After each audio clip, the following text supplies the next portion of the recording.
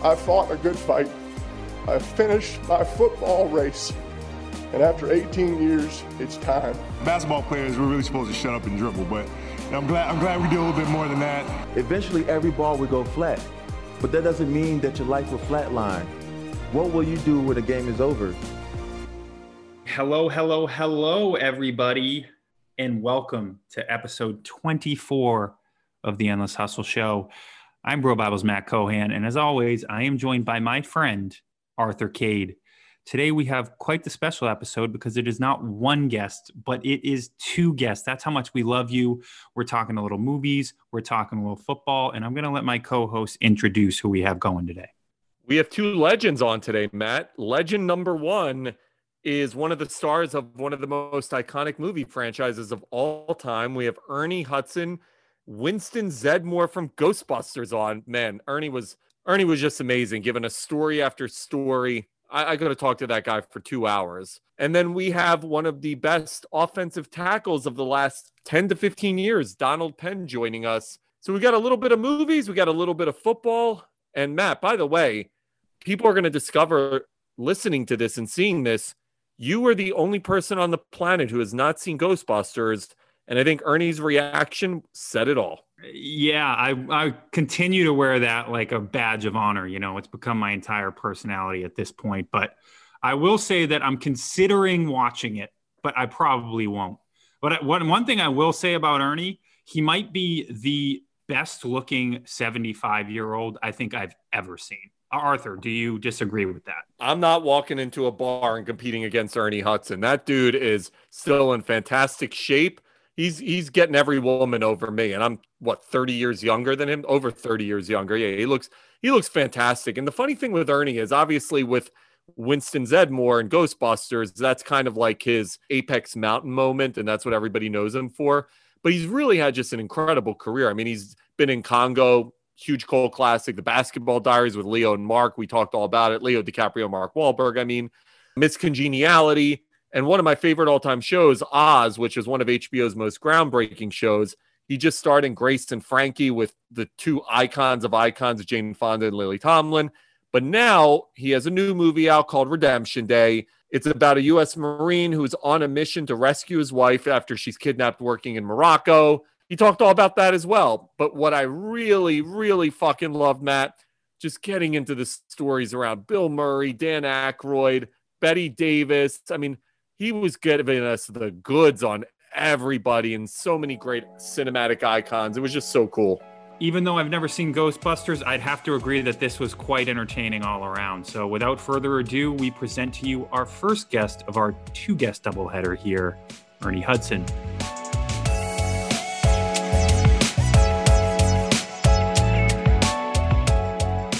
All right.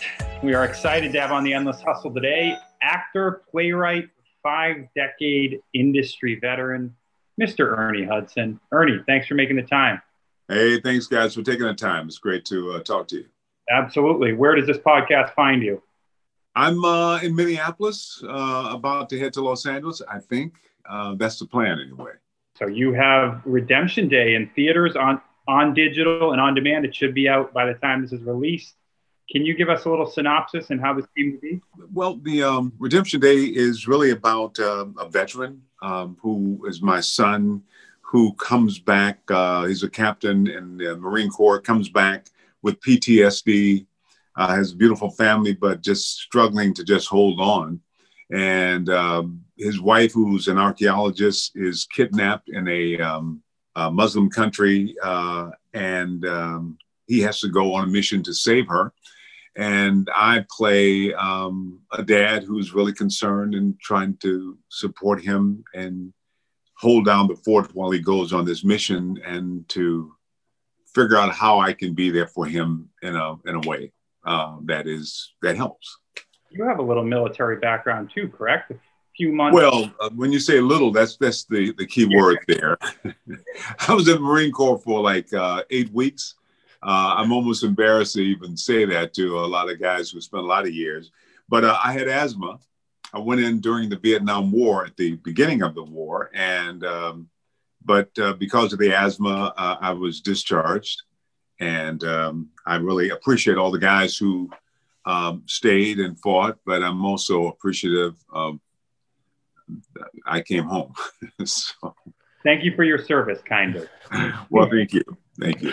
Thank you for the courageous 8 weeks, Ernie. And trust me, they were difficult weeks. Oh, trust me, I probably couldn't last 8 minutes. I get it. I was just reading a great article on Ralph Macchio, who's 59 years old, and the whole article was talking about how he hasn't aged. And I'm looking at you, Ernie. You haven't aged either. I mean, what's the skincare secrets here? Well, I see a lot of good-looking old people, but they're falling apart inside. So, but honestly, unlike a lot of guys, I wash my face a couple times a day and moisturize. I do moisturize. Yeah, just basically, I found that I'm probably not going to create anything new when it comes to me. So the ideal thing is just to hold on to what I have and take care of it. So that's always been my plan. Here's the most important part of the interview. I've got to tell you, this guy sitting to my left has never seen Ghostbusters. Oh my goodness. There are 1 or 2 people in the world. I'm always surprised when I find them. I'm the one. So, I mean, is it just you guys? Tell me what it's about. Is it just you guys going around like shooting the walls? Like, what are you guys doing? Yeah, you really owe it to yourself to take an hour or so out and sit down, watch the movie, do it with someone that, you're quarantined now. So whoever you quarantine with. But it's just one of those really special movies and, film history that, what I think for me, it's really about that primal fear we all have about ghosts and deaths and what's on the other side and how we cope with it. When you're a kid, who's in the closet when it's dark, and a different way of approaching it. And I think people responded. It's been 35 years now and people still are very excited and moved by it. So definitely you don't want to, you definitely should check it out. I think I use it as like a kind of a badge of honor now, because every time I say I haven't seen Ghostbusters, they have that same reaction that Arthur did. Like, what? You haven't seen Ghostbusters? And I'm like, yeah. I'm like, I don't need Ghostbusters to be happy, man. Yeah, no. It doesn't guarantee to make you happy, but it definitely will enhance your happiness. So, Ernie's being polite. He's like, what an asshole. I can't believe you didn't see Ghostbusters. I might watch it. Not only did he not see it, he's proud of it. Like, I didn't see it. So yeah, Ernie, the best part is he's like, so Ernie Hudson, tell me about this movie you made, Ghostbusters. Right. Like one of the most iconic franchises of all time. Give me a synopsis. We got a few minutes. Unbelievable. Yeah, can you explain it to me 35 years later? The thing is, like, people like you need to do this, because like the younger generation, these people with the TikTok, they're not good. Don't really care what the older generation. So we need you to kind of pass down the good news. Well, but I think for a lot of things that's true, but you'd be amazed at how many little 2-3-year-old kids who are introduced to the movie through their parents and their grandparents. I mean, I do these cameos and I get so many little kids who reach out. So yeah, so with a movie like Ghostbusters, it really transcends that generational thing. Now, if you want to talk about The Crow, then I say, okay, let me explain it to a young kid. But Ghostbusters, not so much. I want to talk to you about the cameo revolution, because there was just this great story about Brian Baumgartner from The Office making $1 million doing cameos. Yeah. He's such a great character. What are your cameos like? What are you doing? Well, I guarantee you, I haven't made anywhere close to $1 million. So, I saw that article and I was like, oh my God, what am I not doing here? You're like, I'm firing my manager right there. Right, yeah. But, Cameo is one of those things. At one point we had the conventions where it was a safe place to go and fans could meet you and say hello and tell you their story. You can actually connect with them. And then with pandemic, that's totally out. And so what Cameos is, if your kid is a fan of Ghostbusters or The Crow, whatever, they can request, he's having a birthday party, or he's graduating, or he's not doing well in school or whatever. Parents can say, or anybody can say, will you give him a shout out? So me, a lot of times in my Ghostbuster outfit, or as Monroe Kelly in Congo, I'll say, happy birthday and just hang in there, or whatever that and then they respond back through text or whatever. So it's a way that that I've been able to connect with fans on a real personal level without having to get out and meet them and shake their hands and do all that. And it's been really a saving grace for me during this shutdown because you can buy groceries. Yeah, I like to think, and I, people say, well, you can price. I don't know what Bumgarner does to what his prices are, but you don't want to price something where people can't afford it. So you want to make it certainly something that. But on the other hand, I don't know if I'd actually do it if I wasn't getting paid something for the time. But it doesn't take a lot of time, and it seems to have a lot of meaning. People will send me videos of, when they gave it to their dad, and you see, yeah, it seems to mean a lot. So it means a lot to me. What was the craziest cameo request you've gotten? Was there one where you were just like, I can't believe this shit just came in? Well, they get a little bit weird. Sometimes people, they will, I love it when they say, my son or whatever is having this, anniversary, and I can just say whatever I honestly from my heart feels. But when they tell me specifically to say something that I kind of don't say, a lot of times I get people wanting me to promote products, which I won't do. And it's really kind of a funny line. So can't think of anything off the top that was really bizarre, but any requests that sometimes people want me to, I got a request the other day where they wanted me to curse this person out, and they say, do it because it'll be fun and he'll enjoy it. But I'm like, I don't know. I can't really go there. So no one's asked you to break up with their girlfriend or boyfriend? Yeah, they come in sometimes. Yeah, that the relationship is misunderstood. It's time to move on. And will you say, which I won't do that either. So you kind of got to go, okay, this makes sense to me, or something doesn't make sense. People ask me to put on the Ghostbuster jumpsuit, or I have a Slimer doll. Kids want to see Slimer. But when it gets into some stuff that's, I got literally about 3 days ago, a lady who had died. And so at her service, I never met her, so I didn't know her, but supposedly she was a big fan of mine, and they wanted me to speak at her service. And, and I'm not sure what to say, so. Ghostbusters! Yeah, You had to give a eulogy at a funeral. That's amazing. You should have been like, I love this town. Right, yeah, and I promise not to bust you, but I felt that might not have been appropriate. So it gets a little bit, because people want something, and where you draw that line and how you do it. But for the most part, people are just really, genuinely wanting to give somebody something that I think when I was a kid, if I could have got a cameo from Gary Cooper or one of the actors that I really looked up and really admired in movies, it would have been really very, very special. So I don't know anybody I'd want to get a cameo from these days, but I'm happy that people do. It means a lot to me. After I watch Ghostbusters, Arthur, you can get me a cameo from Ernie Hudson to celebrate I'm going to have him say, hey, fucker, how'd you like the movie that you tried to have me explain?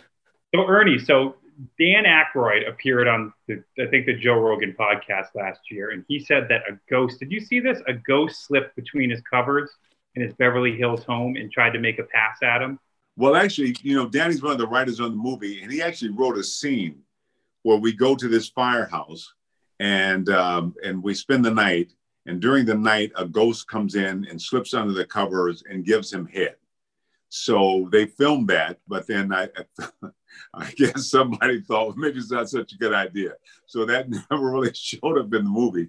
But Danny, he comes from generations of people who believe in spirits and ghosts and hauntings and all that. So for him, it's not like, he really, it's real to him. And it's always fun to hear him sort of explain, the fifth dimension of, I don't get it. I'm not there, but if he says, yeah, he's and I think some people believe that if you open yourself up to believing, that they will begin to connect with you. Honestly, I don't want any connection. if if a friend dies, I'm like, I'll see you when I get there, but please don't visit me now. I don't, I'm not there. I want to talk about another one of your famous former cast members, Bill Murray, enormous Chicago sports fan. Yeah. Talk to me about working with Bill. There's got to be so many great stories. We hear them peripherally from different people, but also, did he get into his Chicago fandom on set? Yeah, I was amazed. We shot both movies in New York, and I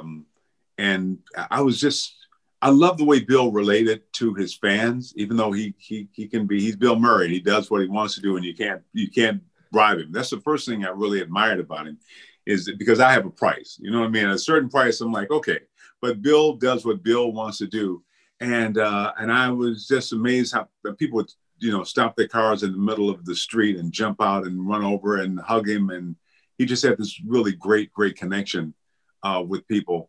When we were shooting the new movie, as a gift to me and the other cast members, he got a Thai massage for us, and everybody else backed out. But I'm like, it's Bill, and it was kind enough for him to do that, so I'll go.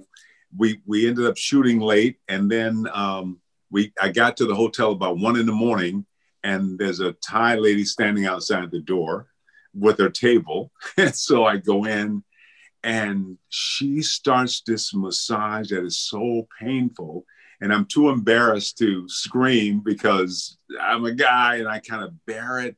And then I go out. When she finishes, we go out to the hallway, and Bill is out there with his lady. And he says, "Hey, Ernie, wasn't it great?" And I'm like, he says, "Hey, ladies, can you come back in the morning at 8?" Now it's already 3:00 in the morning. So they come back the next morning, and she does this thing, and I'm just in such pain. And when it was over, my wife said, "Oh my God, you're bleeding." They had broke through the skin. I have scars on my back now.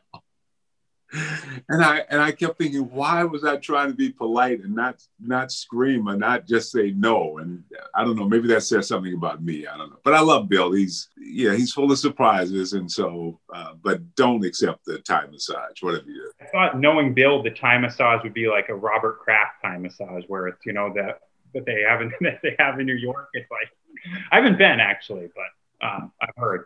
Yeah, no, Billy is, he's just a great guy, and I just have so much love and respect. Bill Murray was the only guy, when they talked about doing a sequel, that said, "I won't do it unless Ernie Hudson's in it." And you don't get that kind of loyalty in this business. And so I just really appreciate him for being who he is. Did he get into Chicago sports on set, and was it annoying as hell? Actually not. I mean, he has I have a house in Minneapolis, and he has the St. Paul Saints. I think he has a piece of that team. So, we never really kind of got into sports. I mean, he likes to hang out. I've always had kids and family. My wife travels with me, so I'm not doing a lot of hanging out. But yeah, no, we never. And I don't really understand sports. So, I just never got it. I don't. People always assume I played football or something, but honest to God, I've always been sort of into more just spirituality or writing or the arts or theater, but I don't get basketball or football I hate it. I just don't get the importance, That's the funny thing, is because you grew up not far from Detroit, and I was like, he's got to be a Red Wings fan or have some great Red Wings stories. Yeah, no, I just never. I did box. I fought Golden Gloves for when I was, in high school, but I did a show called The Great White Hope, where I played an ex-heavyweight champion. So boxing has been kind of a part. I enjoy it, and I enjoy watching. My brother was really into sports, so I enjoy watching it with him, just seeing his reaction to whatever is going on. But me personally, I don't get it. Before I get off the Bill Murray topic, he's notorious for not having a cell phone, and people trying to pitch him projects have to call an 800 number. There's so many fables out there. How do you get in touch with Bill Murray? It doesn't. This is true. A few times a year, I'll get a call from Bill Murray and say, "Hey, Ernie, in fact, I just got invited to a party he's giving And I'm like, Bill, I'm working. And I'm going to say, he said, well, call in sick. I'm like, I can't call in sick. But he'll call me. But then when I call him back, I can never reach him. So that's, I don't know how people get in touch with him, but apparently it works for him. But I don't know how you get in touch. I mean, I have a number, but I have to wait for him to reach out to me. Obviously, the success of Ghostbusters is undeniable. But if you had to exchange that role for a role in any other movie spanning back as far as you'd like, what would you choose and why? I don't know. I mean, I'd love to now get involved. Louis D'Esposito is president of Marvel, and he's been a friend for a while. And I keep saying, Louis, when am I going to join the Marvel universe? I mean, I'd love to, or the DC universe. I mean, I love those kind of roles. Yeah, I mean, I love the Winston character, but it wasn't the end all and be all role. I mean, it was a fun role, but yeah, I mean, I mentioned The Great White Hope. James Earl Jones played the part in the movie. I would love to play that part, but there've been a lot of wonderful, amazing, and still are, that I would love to. I'm an actor, so you're always looking for a role that you can really get into. I think Ghostbusters for me was a wonderful ensemble. And I'm so thankful that the fans embraced the character, but just in terms of an ideal role, it was okay. I mean, I'm thankful. One of those movies that's one of my all-time favorites is The Basketball Diaries. I fucking love that movie. When you're on set and you're looking at young Leo, young Marky Mark at that point, like, did you know that these were going to become two of the biggest A-listers ever? When you work with people, especially young people, certain people have a certain charisma, a certain presence, a certain professionalism. They're just a little bit different than the other kids. When I've done a lot of shows, like I said, it's been 50 years. And they definitely had something about him. I loved Leo, and I loved his commitment he just really committed to the character. I think the movie probably didn't do well because I think white America did not want to see inner city white kids on drugs. Had it been a different community, it would have been, I think, more successful. But yeah, no, they were they were great. But you could tell then, I knew the way Leo just sort of committed to it that that he's going to be fine. I mean, he's going to be he's in it for life, and Mark the same way. Other people they have success because of a look or a certain thing, but you just know that longevity, whether it be here for 10 years from now or 20 years from now, that's a different kind of commitment. Here's $1 million question. Were the supermodels already coming on set? Were they shuffling in and out? Well, you look at a guy, especially like Leo or Mark, or like I said, certain people have that certain thing, and you see how women respond to them. I've never had that kind of response. I mean, not that I was a bad looking guy or anything, but it's there's something in that confidence that they have. It's a whole other level of playing that, Yeah.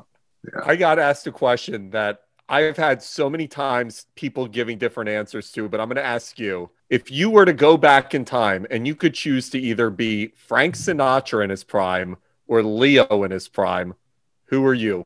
Frank Sinatra or Leo DiCaprio? Yep, in their prime. In their prime. Oh, got it. I'd say I love Leo. He's a wonderful actor, but Frank Sinatra, I mean, come on. It's like, I don't even know what that kind of, because it wasn't just that he was a singer, but I mean, it just seemed like he was living his life, the good, the bad, all of it. And, and there was a time when you could do that. Now times have changed. I don't know if a guy like Leo has that kind of freedom to be all of that, that 50, 60 years ago, they were able to say that, now we're clear that that's not allowed or inappropriate. So I would think that Frank had a broader ability to be all that he wanted to be. You've been doing this for almost 50 years in an industry as temperamental as they come. What do you think explains your longevity, and what one piece of advice would you give to actors just getting started? Well, when I discovered theater, because I didn't, grow up wanting to be an actor, but when I discovered acting and I felt like this is an area that I could be in, my prayer and the one thing I wanted to do was to be a working actor. If I become a star, that's great. If I become super famous, that's great. If I make a lot of money, that's great. But I wanted to be an actor, and I sort of worked to develop the skills, and that was my focus. Now, you hope you do your job well, and all these other things will come, but it's no guarantee. And I've never really, I'm going to a role thinking, is this going to give me an Academy Award? I mean, if that were to happen someday, that's great, but that's not my concern. My concern is I want to do this job well, so hopefully there'll be another job. Whatever reason I'm in it, I will grow and learn. And so it's really about the work and not about all the things that come with it. And most people I meet coming into it, it's about the other stuff. I'm going to be popular. I'm going to be famous. I'm going to make some money. I'm going to be able to travel. It's going to give me all these things. And I never thought so much about what it was going to give me, other than my sense of, discovering who I am and discovering life. And so Ghostbusters, obviously, that movie is made during a very different time, both socially and culturally. Yeah. Now we're seeing many more roles for minorities, African Americans, et cetera, et cetera. Back then wasn't the case. No. When you end up being this African American Ghostbuster amongst a cast of mainly white people, what was the reaction, and were there any negatives that you had to deal with during that time? Well, it's kind of hard because, being Black in America, which is, there are a lot of things that go on, and it's easy to ascribe everything bad that happens to being racial. It's easy for me to say, but you know what I mean? I didn't get a parking spot. If I had been a white guy coming through, I would have had a space.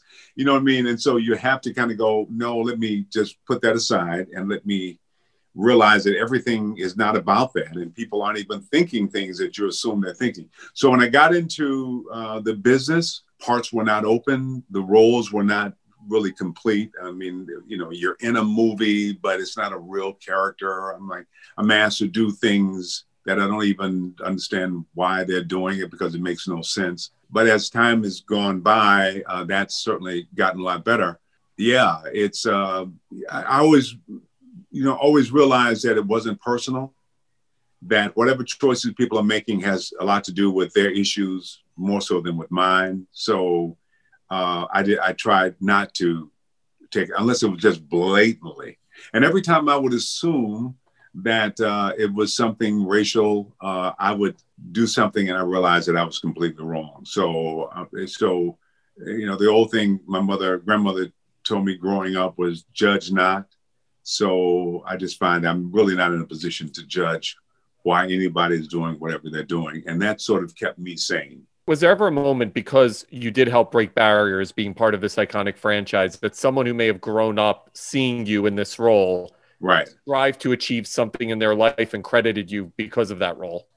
Yeah. And oddly enough, people assume that it would be just all young Black kids who watched it and suddenly saw a Black character who didn't die at the end of the movie.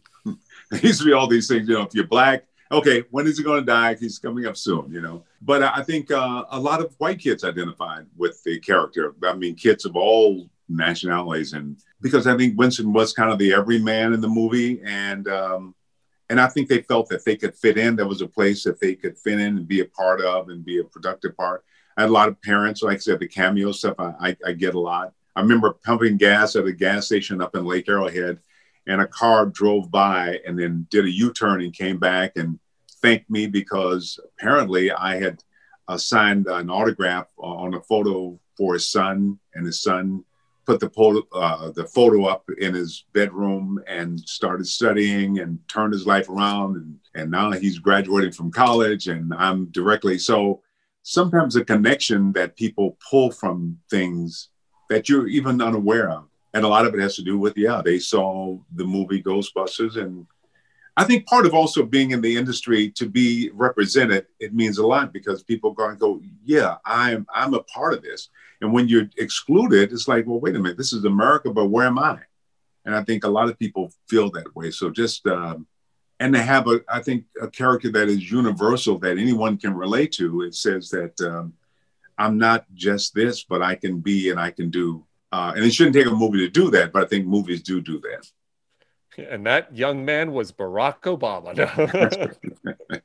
You know what I mean? It's like the guy who sees the guy who looks like him and he gets the girl. And they kind of go, well, wait a minute. Yeah, I can get the girl. But, if the guy who gets the girl never looks like you, it's like, well, sure, if you look like him. You're a Yale-educated film guy. You could go toe-to-toe with nearly anyone on the planet with industry experience. With that said... What do you mean nearly?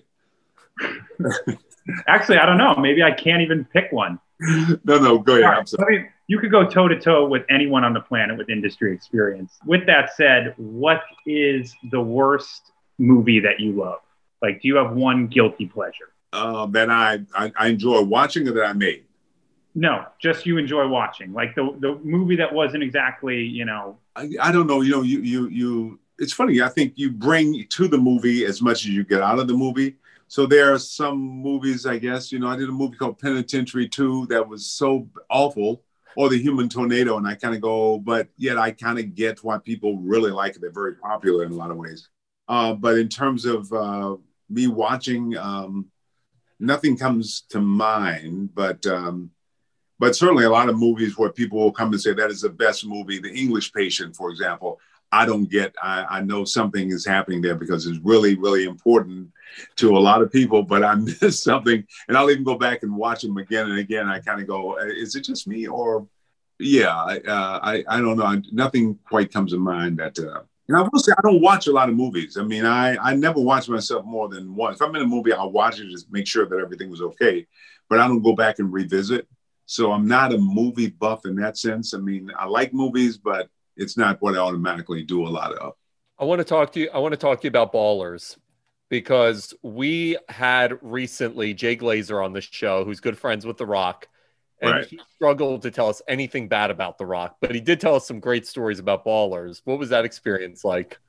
Yeah, it was great because I didn't do a lot of work on it. I worked on one episode, and The Rock was really gracious, and he actually came up and asked if he could take a photo with me, which was kind of cute.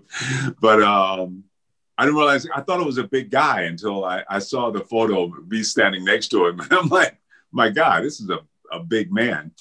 Yeah, I mean, I don't know. It was one of those shows I think I worked a couple of days on. So I wasn't there enough. Experience. Yeah, you didn't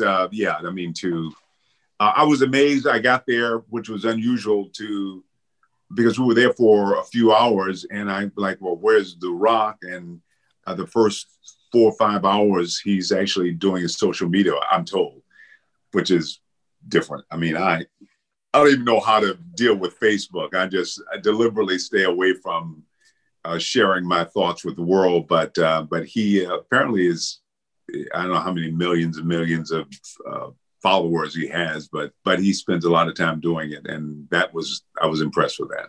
Can you say one bad thing about The Rock? Everyone who's met The Rock, we ask the same thing. Can you say one bad character flaw or anything? We're still searching here. Well, I just think I wore a shaved head for a long time. I think there's a weird peak in his head, but that's that's just me. I've noticed that too. I can't believe you brought that up. I've always thought he has this little triangular top thing going on. Yeah, it's a little weird. I mean, you can work the arms and the body, but the head, I don't know. You kind of came with that. I'm sorry, but it looks a little weird to me. I can't wait till Dwayne hears this and all of a sudden Ernie can't get a job in Hollywood because he's the most powerful guy there. And he's like, hey, you go to get a role and they're like, nah, we're going to have to pass on you, Ernie. And they're going to be like this. Right. Yeah. Well, why? Well, I don't know, Ernie, something about your head, I'm sure he'll probably take the picture we took and rip it up now, I was going to ask about Grace and Frankie. Jane Fonda. I've interviewed Jane a million times. What a personality and what a fox, by the way. I feel awful saying that, but the woman's fucking gorgeous. Yeah. What are your thoughts on Jane Fonda? Like, talk about an icon. Yeah, no, when I started out, she was already a big star. I mean, she's royalty.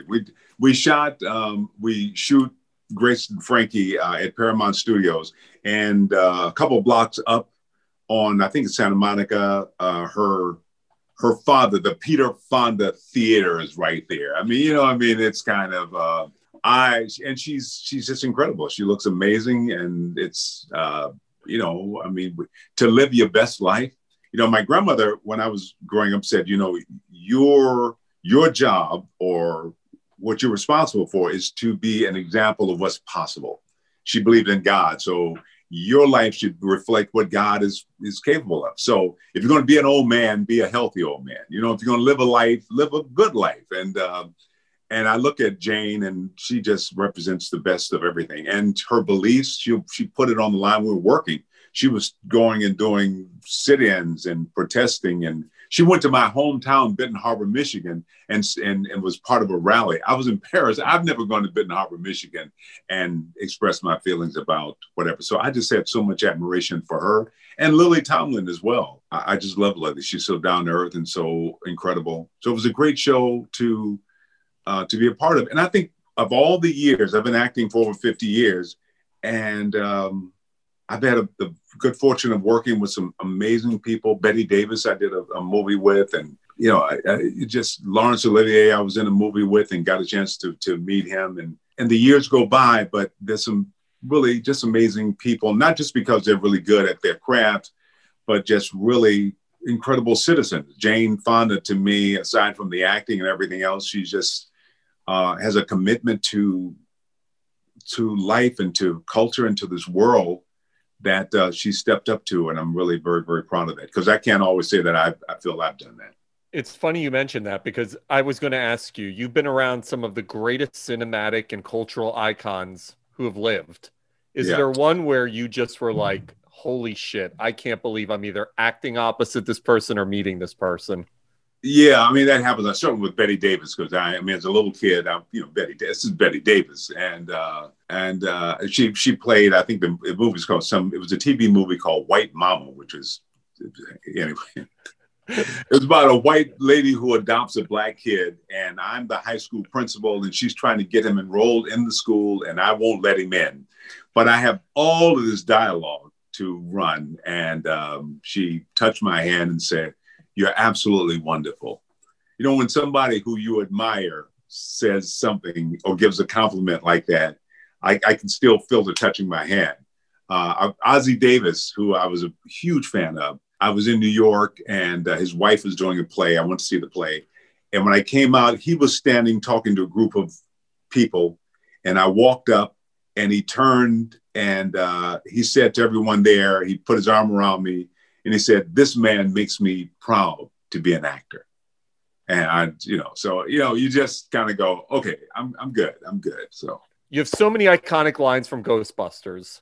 Yeah. What's the one that most often gets asked for recital?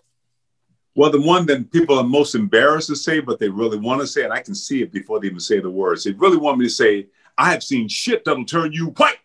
But they don't know quite how to ask, but they really sort of want that. And but of course, "Who You Gonna Call," which actually wasn't my line, but it's from the song.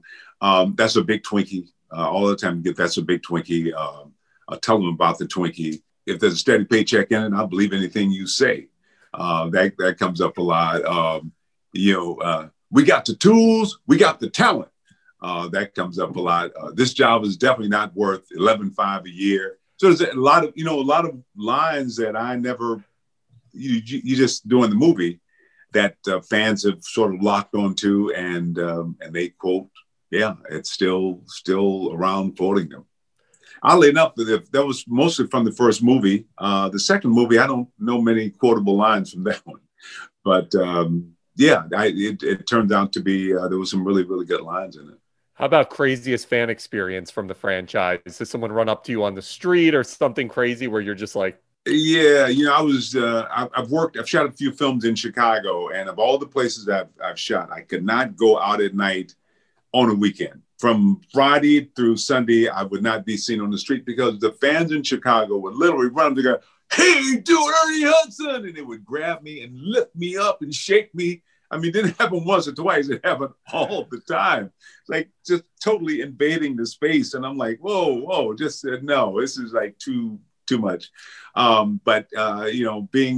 was at a spa in Los Angeles, and in the toilet, you hear about these things, but the guy finished urinating and looks over and sees me, and he wants to come over and shake my hand. And I'm like, I'm not done here, dude, back up, people, it's that feeling of, I know you, I've seen you my whole life. You've been in my house, in my living room, and you know, and I can say whatever I want to say because you know I mean this.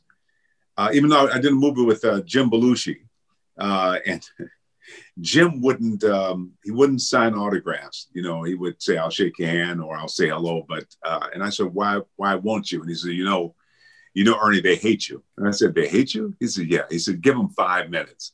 And I didn't understand what he was saying, but it's true. With most people, a lot of people, I'll say, they will, the first 5 minutes is, "Oh, I love you so much. I saw that movie. It's the best. You're my favorite actor. You're so wonderful." 5 minutes later, "But why did you do that other movie? Because you really weren't very good. And, you put on a lot of weight. What happened? Are you okay? Because I saw that movie and it really kind of sucked. Why did you do that?" It's all the opposite stuff that's been sort of waiting to unload. So I try not to stick around more than 4 minutes, and I know it's time to back up and leave. Ernie, this was awesome. Thank you so much. Yeah, kind of makes me want to see Ghostbusters. Listen, you gotta see it for your own sake. You don't even have to tell anybody you saw it. Just check it out. I'll tell you. Okay.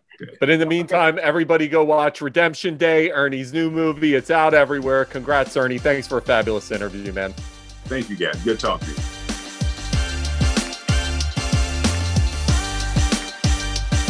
All right, folks, that was Winston Zeddemore himself, Ernie Hudson. All I can tell you, Matt, is as much as I love Bill Murray, I will not let him get me a Thai massage after hearing the story from Ernie. That's something. I mean, when you're scarred for life, that was a hell of a massage. Yeah, I mean, I don't know whether he should thank him or maybe press charges against him. I mean, that was a wild story of I thought it was going to end a little differently for those who know the how some of those parlors are in New York City. Maybe he just didn't want to divulge that information on our airways today. Yeah, the other cool thing is Ghostbusters is not only the most iconic franchise probably in the sci-fi universe, or at least on the Mount Rushmore, but it's being rebooted and it's coming out this year with Ghostbusters Afterlife, and Paul Rudd's going to be in it. Stranger Things, Finn Wolfhard. I mean, so it's interesting because when you're part of something like that, if you can live long enough, you're going to still make money. And Ernie gets to be part of the new Ghostbusters reboot, which he talked about, and that's pretty cool.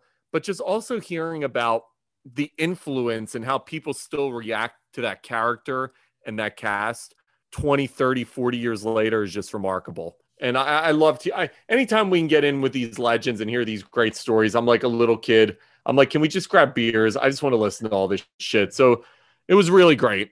Yeah, we've yet to grab a beer with one of our guests. Obviously, COVID, kind of puts a barrier up against that. But Jay Williams did say he would grab a beer with you because you live right down the street. So that was 2 months ago. So if you don't hold him to the fire on that, when this is all done, then you're no longer my co-host. I'm going to leave the apartment right now and just walk down to wherever he's at and be like, Jay, let's go grab a drink.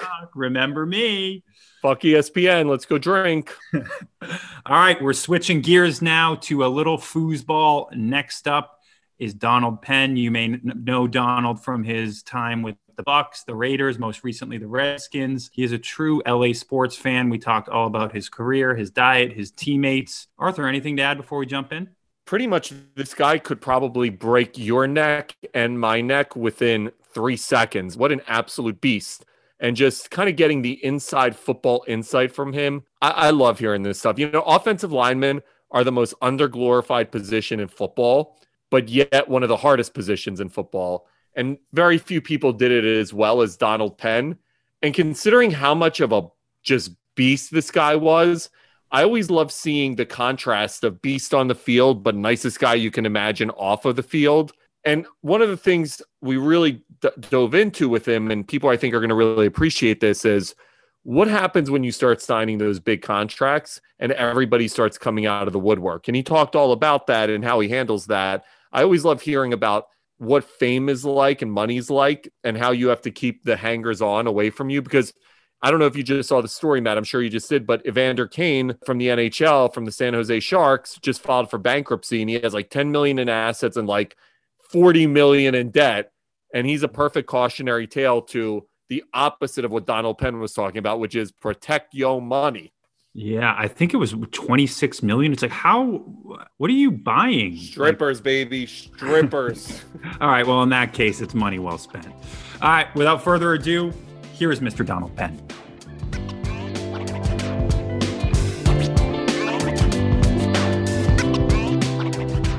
All right, thrilled to have on the Endless Hustle podcast today, Utah State legend, 3-time Pro Bowler, and touchdown machine, Mr. Donald Penn. Thanks for making the time, my man.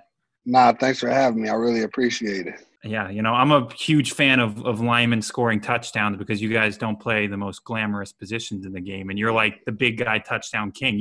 Aren't you tied for receiving scores? Aren't you fourth or four receiving? Yeah, scores? I definitely. Yeah, I got 4. I'm tied for big man touchdown. I wish I would have had a chance to break the record, but hey, we'll see. Maybe not. But yeah, it feels good because, like you say, we don't get a lot of recognition. So I always wanted to, and I always felt I've been an athlete. Growing up, I always had good hands, been able to catch good. So it just took a lot of lobbying, catching passes from quarterbacks before practice starts and stuff, showing them what I got, and then I finally got it through. Do you have a favorite score? Probably my first one because it was the first one. And then definitely the one against the Bucks, my old team. That felt real good.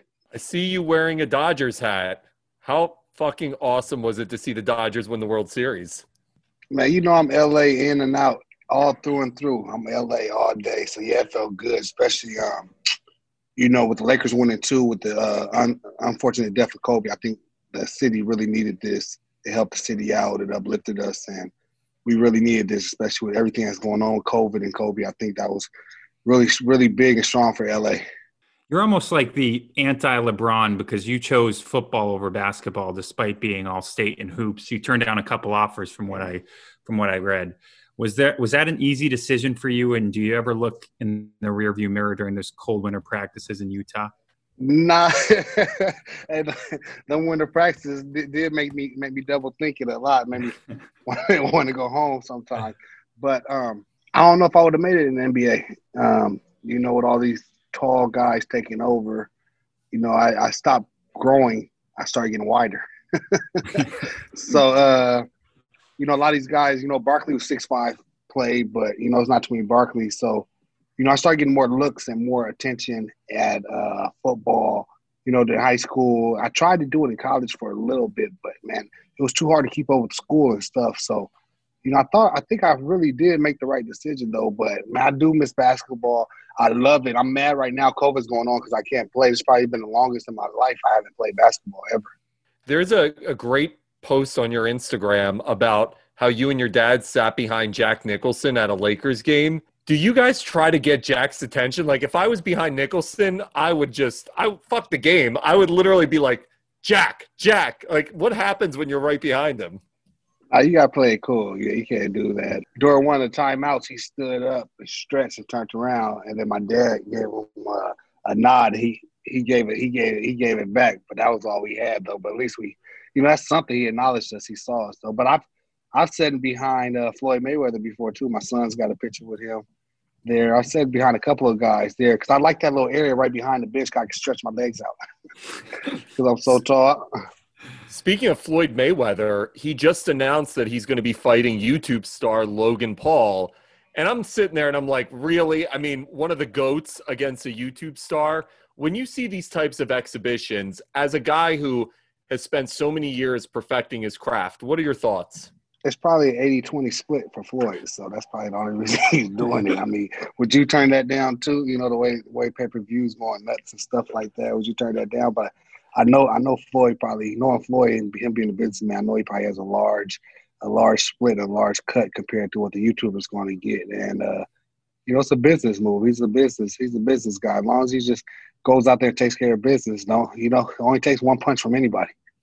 I mean, the way I look at it though, it would be like me saying right now, hey, I'm going to go out on the field and have you like try to rush against you.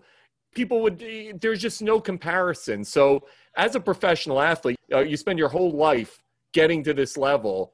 And now we're living in this culture where guys think they can be at your level. That would annoy the shit out of me if I was a pro athlete. Well, don't take this the wrong way, but Logan, or Paul, he's been, whatever his name is, he's been training. See, if you try to get on the football field with me, that would really, really be bad because, you haven't done any training. I'm still working out every day. I'm still in great shape, and I wouldn't want to do that to you. But, at least the guy has been training for, I think, at least 2-3 years now, boxing. So he has a little bit of experience. But me and you, man, I wouldn't want to do that to you, man. That would be bad. But it's entertaining. It's entertaining. I wish I felt the fight with him and Nate was entertaining. I wish it was longer, but it was entertaining. But, let people do it. That's a new age. They're brothers. So Logan, the brother, is actually fighting Floyd, and Jake just obviously crushed Nate. It's the two brothers. Man, I forgot they are brothers. Yep. So, it's the other one. Well, he's been doing it even longer, hasn't he? Yeah, don't sleep on Logan, dude. He's jacked. Yeah, that's why I said he's been doing it even longer. Yeah. He's going against Floyd, guys. It's like – that is the equivalent of me trying to rush Donald Penn. It would be like literally like you'd put your fingers right here and break my fucking larynx. But Floyd's going to be ready, and Floyd never gets hit. So we're just going to see how entertaining it is. We're going to see how far Paul's going to take it, too, because, that might, Floyd does get mad kind of. Yeah, I mean, it just shows how money-driven Floyd is because, like, he really can't. Like, if he wins, he's supposed to win. But if he even gets a cut, it's going to, like, damage the sport of boxing forever, in my opinion. So if he even gets connected hit, it's going to be, especially Floyd, the one who doesn't ever get hit, dodges everything. If he gets connected, it's going to be – I'm going to watch. I'm not going to lie. I'm going to watch. Oh, yeah. Why wouldn't you? It's entertainment. I'm definitely going to watch. Who was the hardest dude to block? Like, who gave you the most fits? The thing is, I get asked that question so much, and it's like so many guys do so many different things, and you got to attack them a different way or look for something different. It's like really, really hard to sum up, just like one guy. But when I first got in the league and I was playing for Tampa, John Abraham in Atlanta, he gave me a lot of problems. I had to learn him and get to know him, and then after like my first 2 years playing against him, he hadn't sniffed a quarterback ever. Marcus Ware was great. My first professional start was against Dwight Freeney in Indianapolis. Did he spin move you? Yeah, he tried it, but I was waiting on that move the whole game. I was sitting on it. He could have did anything else to me, but I was not letting that spin get me.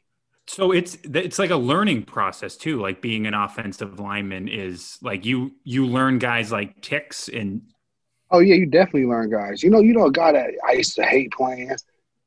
Not necessarily that he really got like a lot of sacks or stuff like that on me. It was just always I just knew it was just gonna be like we were gonna battle, and it was just gonna be like, oh man, like he just wasn't gonna ever let up, and it was just tough. Was Tamba Ali. If you guys remember him, he played for Kansas City. Yep. He was a beast. He played for a couple other teams. Man, I mean, he had a hard, thick head. I mean, we used to hit sometimes. And I just be like, bro, like, when are you going to stop bull rushing? Like, when are you going to stop? And, of course, you got the Von Millers. Man, Von's always been tough. I played against him many, many times. So, so, like, everybody does different. Von's more athletic. What about my man Vince? Vince who? Vince Wilfork. Oh, that's my dog. But, he plays inside. So, every time I'm on Big Vince, that's my dog, too. Every time I'm on Big Vince, I'm usually double team him. Or I'm trying to cheap shot Big Vince when he don't see it coming because Big Vince is so big, man. I got one play about Big Vince. We played them. I was in Tampa. We played them in New England. We played them there. And, bro, I had my guard. And, Vince been in the league forever. So I said, when we get there, don't make the double team call because he'll know it. You know what I mean? Like, don't say the double team call. Like, double team call is like deuce. Like, they use that all through the league. I said, do not say deuce when we go against Vince. Like, you know what I mean? Like, I know. I just call up the number. That's what I used to always do. So we get down. This motherfucker says deuce. And me and Vince know each other. We talk a lot of trash. And Vince looks up at me, looks me right in my eye, adjusts his stance, put that thing in there.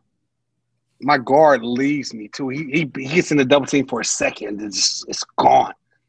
Man, when I tell you Vince blasted me so fast, you know how they had the pulling guard? Me and the pulling guard made eye contact when he was running by me. and turned up the hill, turned up the thing. I was about 5 yards in the backfield. We still gained about 10 yards though, but the running back ran right by us because he blew me up so bad. Like he just blew me up. I mean, it was crazy because I still remember making eye contact with the pulling guard when he passed me because he looked at me like, and but we still gained 10 yards, so it wasn't like a bad play. It was just bad on film though. But I was like, man, Big Vince is a hell of a player, man. He's a hell of a I just saw a great article on TMZ that featured you about, hey, someone hire me. You're a free agent right now. Because of that article and the reach of TMZ, do phone calls start coming in at all? Like, is it like, hey, we forgot about Donald Penn. Let's get him out here? I've had a couple of phone calls throughout the year, but just, this being my last year, I wanted to be right, a playoff team, something, definite championship thing. So I've had a couple of inquiries, but nothing permanent. And, now with it being December, it definitely has to be a contender though. But I mean, we're going to see, man. It's a couple more weeks left, so we're going to see. But yeah, I've been having calls, but just nothing like just definite set in stone. And, some guys say they're going to get back. They don't get back. You know how it is. But the good thing is I'm not pressed.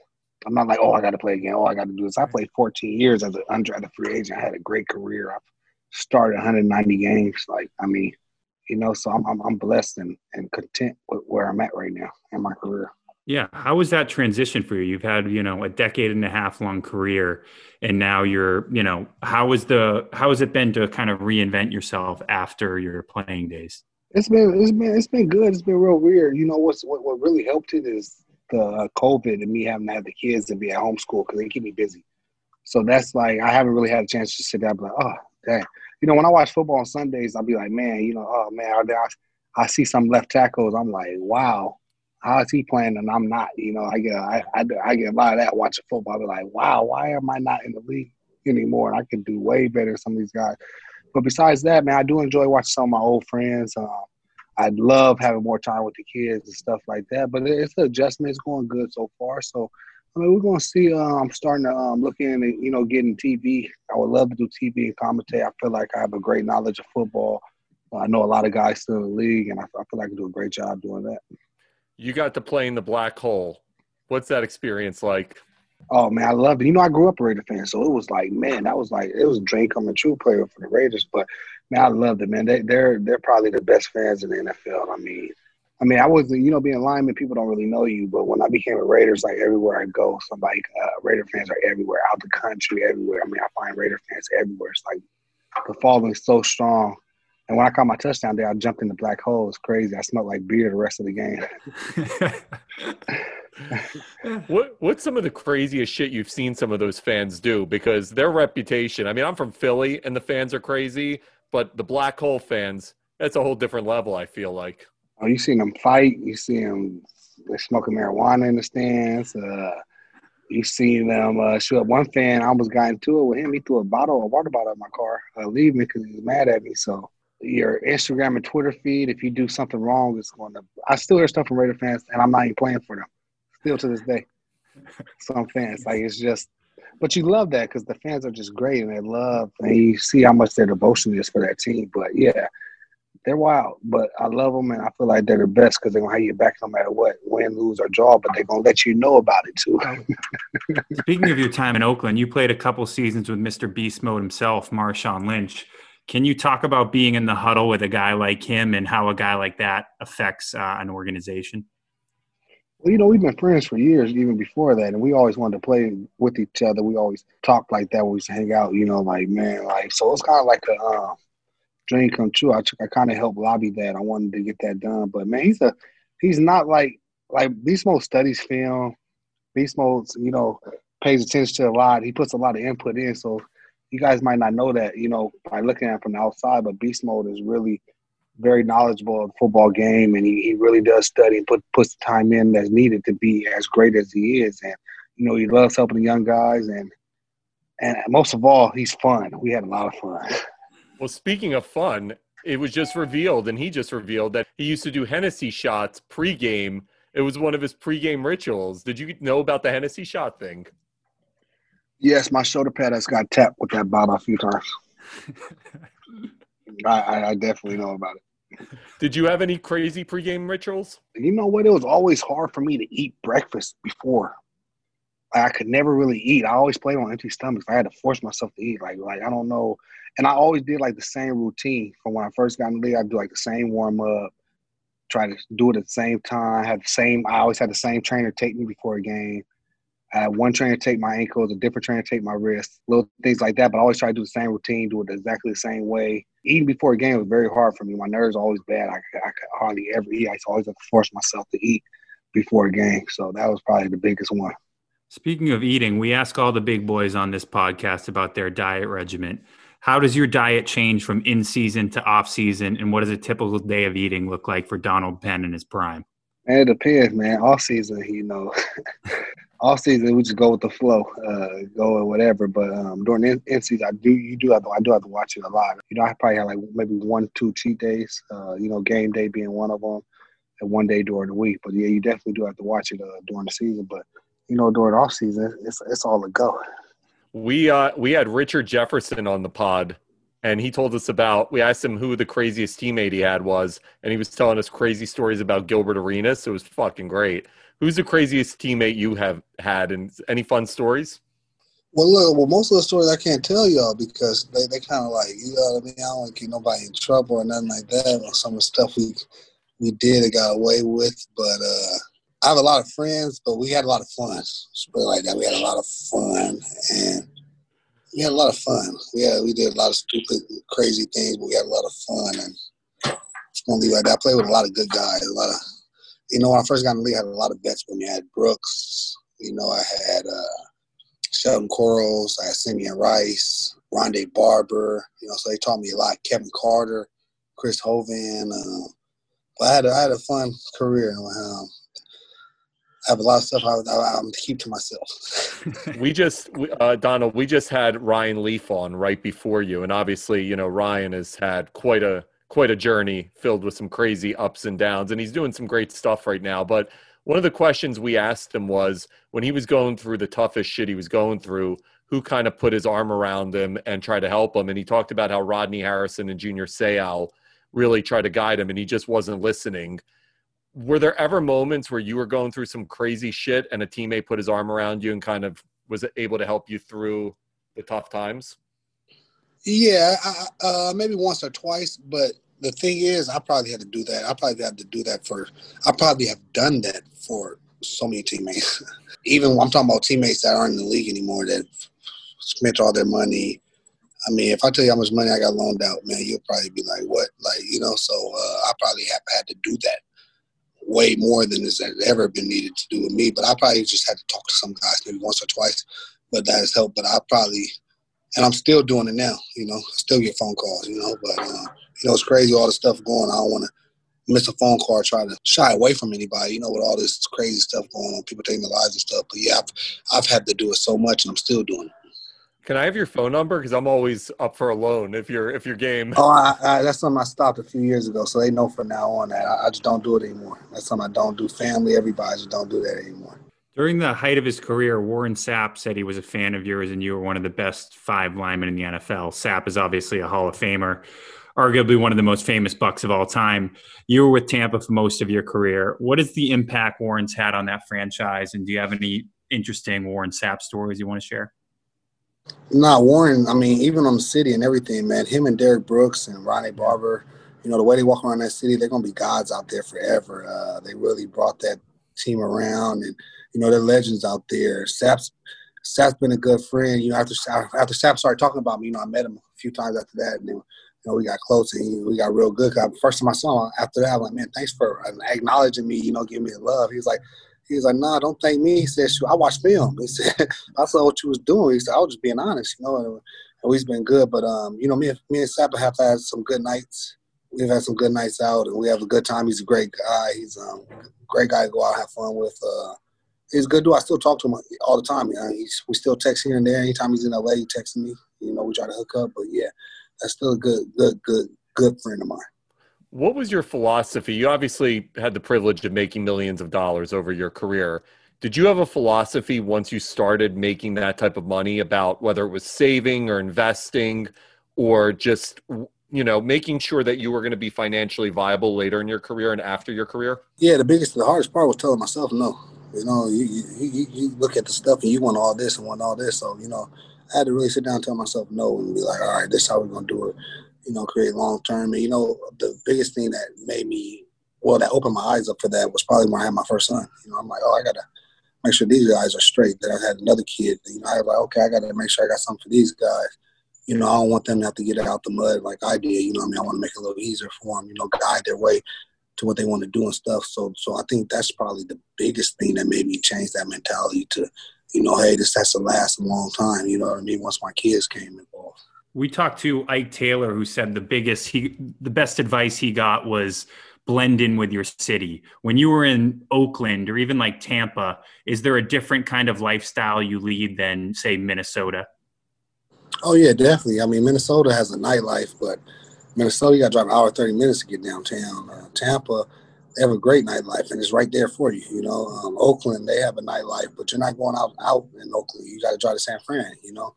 So stuff like that is different. And by the time I got to Oakland, I was older in my career. I wasn't going out doing all that much stuff. You know, I had to rest and let my body heal. You know, I wasn't a spring chicken where I could recover as fast. So, you know, it is definitely different. It depends on what type of person you are and what type of guy you are. I know a couple of teammates in Tampa that used to love to go fishing, and they were perfect there. They were from the you know, the Midwest and stuff. They used to hunt and do all that. So, you know, being there was perfect. They always go out there and go fishing, you know, stuff like that. So it blends in with certain people. I have people that I play with from the country that live in Oakland. They can't wait to get back home and go hunting, you know, stuff like that. So, you know, it goes both ways. Who was, from a coaching perspective, who was the best coach you ever had? The guy that either you learned the most from or was just the best tactical coach? I'll probably have to say, you know, it's one. He always asks me someone up. It's hard to sum up one, but I have to say, you know, John Gruden, Raheem Morris, and I would definitely have to say, you know, Coach Mike Tyson, my assistant O-line coach, Tony Sparano, rest in peace, and Coach Bill Muir, my first offensive line coach in Tampa. I have to really thank them for getting to where I'm at, really. Speaking of Gruden, obviously Gruden is kind of a cartoon character. Does he like fully embrace that he knows the cameras are on him and he just goes into Gruden mode and video game mode? Nah, it doesn't matter cameras. When I played with him with Tampa and he wasn't this popular, and I played with him in Tampa, he's the same exact way. It's always like this, same exact way. He brings that energy. That's how he is. He brings the energy. He wants the same energy from everybody on his team that's playing for him as he brings. But he was that way in Tampa before he got on Monday Night Football, before that. So, like, all this is just – people that know and play for him, it's like, oh, that's just Gruden. Like, it's not new. He always gave those great speeches, always had those things that rhyme and ad-libs. You know, he always had that. I know in 2018 you gave him the business after he took another tackle in the draft. Now that you're a bit removed from that, how would you summarize your time with Gruden? I mean, I love Gruden. He always got a special spot in my heart. I'm always going to be appreciative of him. He gave me my first start. He believed in me when other people didn't. He gave me my first chance. And, you know, man, I always got love for him. You know, the business side is the business side. And if I don't look at it as the business side, I've had a great relationship with Gruden. You know, the business side has affected a little bit, though, but I still love the guy, and I would never, ever talk down on him or ever tell some of our secrets that we have together, never, ever come out. I'm too respectful to that guy, and I feel like he has the same respect for me, too. And, you know, man, my hat's off to Gruden. I would never say anything bad about him. You know, we had the business side tapping our relationship a little bit, but, man, that shit's over with now, man. We good. I still talk to him. I talked to him at the beginning of the season, so we're good. There was just a great moment where Aaron Rodgers was on the Pat McAfee show, and he took a subtle shot at the Green Bay front office in regards to them drafting a quarterback. And he's like, yo, guys, I'm Aaron Rodgers. I'm not done yet. Everybody relax. When you're a player and you're obviously now in the second half of your career, and you know that, like you had mentioned, business is business and a team is going to be looking to fill your shoes sometime soon. When you see them actually draft your potential replacement, what is it like being a player in that position, seeing that draft happen? Well, I was pissed. I was like, man, you know, because, you know, talking to everybody and everything I had was they never mentioned a left tackle in the first round. We had so many other needs as a team. It's like, and I'm coming off my second Pro Bowl in a row. I'm just like, how do you replace a two-time consecutive Pro Bowler with a rookie, you know? And the biggest thing that was killing me was I was coming off of my first major injury ever in the football. thing. I was still recovering. It hurt when they did this. I thought they were giving up on me. And I knew I wasn't going to be healthy to actually compete and fight for my spot during training camp because I didn't start practicing until the week before the season, So I knew all that was going in. So I knew it was going to be a tough uphill battle, but I was up for it. Man, Colton Miller's a great kid. He's a great guy, man. The way he's grown from his rookie year to now, man, he's playing some great football, man. I have no ill will against him. I even told him that. I helped him so much that year. I tried to. I hope I did. I don't know. He's the only one that knows, but I tried to help him as much as I can, man. I love that kid. So there ain't no ill will, no hard feelings. He's playing great football right now. That offensive line is looking real good. And I'm still a Raider fan to this day. I'm always going to be a Raider fan. It's got to be so hard. I think to myself, if I'm in that position, like Aaron obviously had a weird situation with Brett Favre, and Brett was like, I don't want to help you because I know you're my replacement. When do you kind of make that decision in your head that, look, this is what it is. Let me see if I can help this younger player, even though he may end up taking my job? I didn't really have to make that decision because that's just me. It's natural me. I've been doing that my whole life. I've been doing that my whole career. That's how the older guys did me when I was coming up. I kind of went through a situation where I had a guy whose spot I took, and he knew I was taking the spot. And, he still helped me out. He was always there. We still hung out all the time. I couldn't tell that he had any ill feelings or any ill will about me and what he knew kind of was going to happen. And, seeing that growing up in your career and learning that, you're going to keep doing what you learn. That's what I learned. I've always helped guys that come in, even if it was my replacement. I still I don't think I've done it this season, but last season I texted Colton, like, when I saw some stuff on film, I texted him, like, what are you doing? Something that we used to always talk about, between me and him. So I saw him do it. Tennessee had coming back when I was watching the game. And I think it was last season. I don't think I texted him this season, though. But, yeah, last season, he's like, oh, man. We was laughing. He's like, dang, you saw that, D? He said, yeah. I slipped back a little bit, but I'm going to get it back going. There's little stuff. I still talk to him. It's not – we're a family, I made some friends for life in this football game. Yeah, you mentioned Tennessee, and they obviously have one of the biggest beasts in the game with Derrick Henry, and then you'll see all these like memes where Derrick Henry is like just stiff-arming cornerbacks and throwing them onto another universe. Who was the biggest beast you ever saw on a football field? Shoot, Derrick Henry probably. Shoot, that dude's huge, bro. I walked by him one time. I was like, man. I said, bro, how you my height running that ball, man? Shoot, I probably have to say Derrick Henry. I don't know who else to say. I think Derrick Henry. There was this running back from Florida State back in the day. I think when I first got in the league, I don't know what happened. I think I got hurt. He was huge too. But I might have to say Derrick Henry, shoot. But the way Aaron Donald looks with no pads to be able to play as a defensive lineman and how much he weighs is incredible. What do you think of guys like DK Metcalf and Tyreek Hill and, what we're seeing talent-wise with these guys, new guys in the league? I don't know what they put in the water these days, but these guys are growing and coming out a lot bigger and a lot faster and stronger than I was when I came out. So I don't know what's going on. I hope my son's drinking some of it. All right, Donald Penn, we'll let you out on that one. Thank you for joining the Endless Hustle podcast. Great career. Thank you for joining. You're welcome back anytime. All right, have a good one. Thank you. Thanks, Donald. Take care, man. Bye.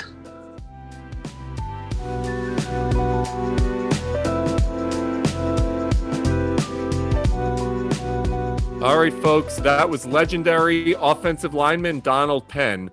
Matt, one of the things that I really loved hearing about from him, and I thought he was really honest and candid about, was there was that huge story, obviously, this year with Aaron Rodgers when they drafted his potential future replacement and Aaron's reaction to it. Donald really gave us some great insight into he's gone through that. And what is it like when you're starting to fade? The team is ready to move another direction. It's all business, but at the same time, it still gets personal. He really gave us some good feedback on that. I really enjoyed that part of the conversation. Yeah, I did too. It's something that is probably scary for athletes because it's like this was your whole persona since many were 15 years old. So that transition, and that's something I think we talk about on this podcast a lot, but just how different people handle that kind of, big question mark after, you hang up the cleats or whatnot. So I appreciate Donald for being open and honest with us. Yeah. I also love, though, by the way, look at the playoff games this week. You got Breeze, who's 88 years old playing, and Tom Brady, who's 92. And meanwhile, those guys are playing as if they're 24 right now. So, it's amazing when you look at positionally. As an offensive lineman, he was probably done in his early 30s for the most part, and he was already on the decline. And we hear that from so many of the NFL athletes we talk to. But you've got guys like Brady and Breeze who are going to probably be playing into their wheelchair years. And I always wonder if you're like someone like Donald Penner, you're like, man, what I would do to be playing into my 40s right now and keep making the money I was making. Yeah, it's going to be interesting because Brady and Breeze might be the last of their kind of the last dinosaurs, because like Jared Allen said, the NFL is moving into the run pass option, and that's going to require quarterbacks with legs. And obviously, Breeze and Brady haven't really relied primarily on their legs. So it'll be interesting to see like this next generation of football, like what the top age is before you get to hang them up. So maybe we're seeing history here, Arthur. By the way, Donald's not even done yet. That guy's still looking for a job right now. I mean, he's very open. He's a free agent. I don't think he's even said the word retirement yet. So listen, after seeing Donald and his career, we might still see him on the field. We still may see a Pro Bowl out of Donald Penn, but great guy, great interview, and really enjoyed talking to him. I hope someone does give him a chance. Anytime you have a young NFL team, especially, leadership like the stuff that he can bring to a team is invaluable. So Donald, we're cheering for you, brother. Thanks for a great chat, and good luck getting the next job. Arthur just became his agent, after talking. Right. It seems. Seriously, I want a commission. I'm in. He needs to put you on the payroll. All right, fellas and ladies listening at home, be sure to keep up with us on social media at @endless_hustle on Twitter and at @endlesshustlepod on Instagram. You can watch our interviews on Bro Bible's YouTube channel. We are posting them so you can see our beautiful faces as well as the guests. And if you want to follow me personally on Twitter, I'm at Mr. Cohan, Keohan, and same on Instagram. And Artie, you are? I'm at It's Me, Arthur Cade on Instagram, at Arthur Cade on Twitter. Follow us both, and thanks for supporting the cause. We'll be back Tuesday with another fun episode. We're chatting with Frank Stallone, as well as the cast of the Canadian comedy that's blowing up, Letterkenny. It's going to be a fun one. Please subscribe. Please listen. We love you. Have a great weekend, guys. Peace.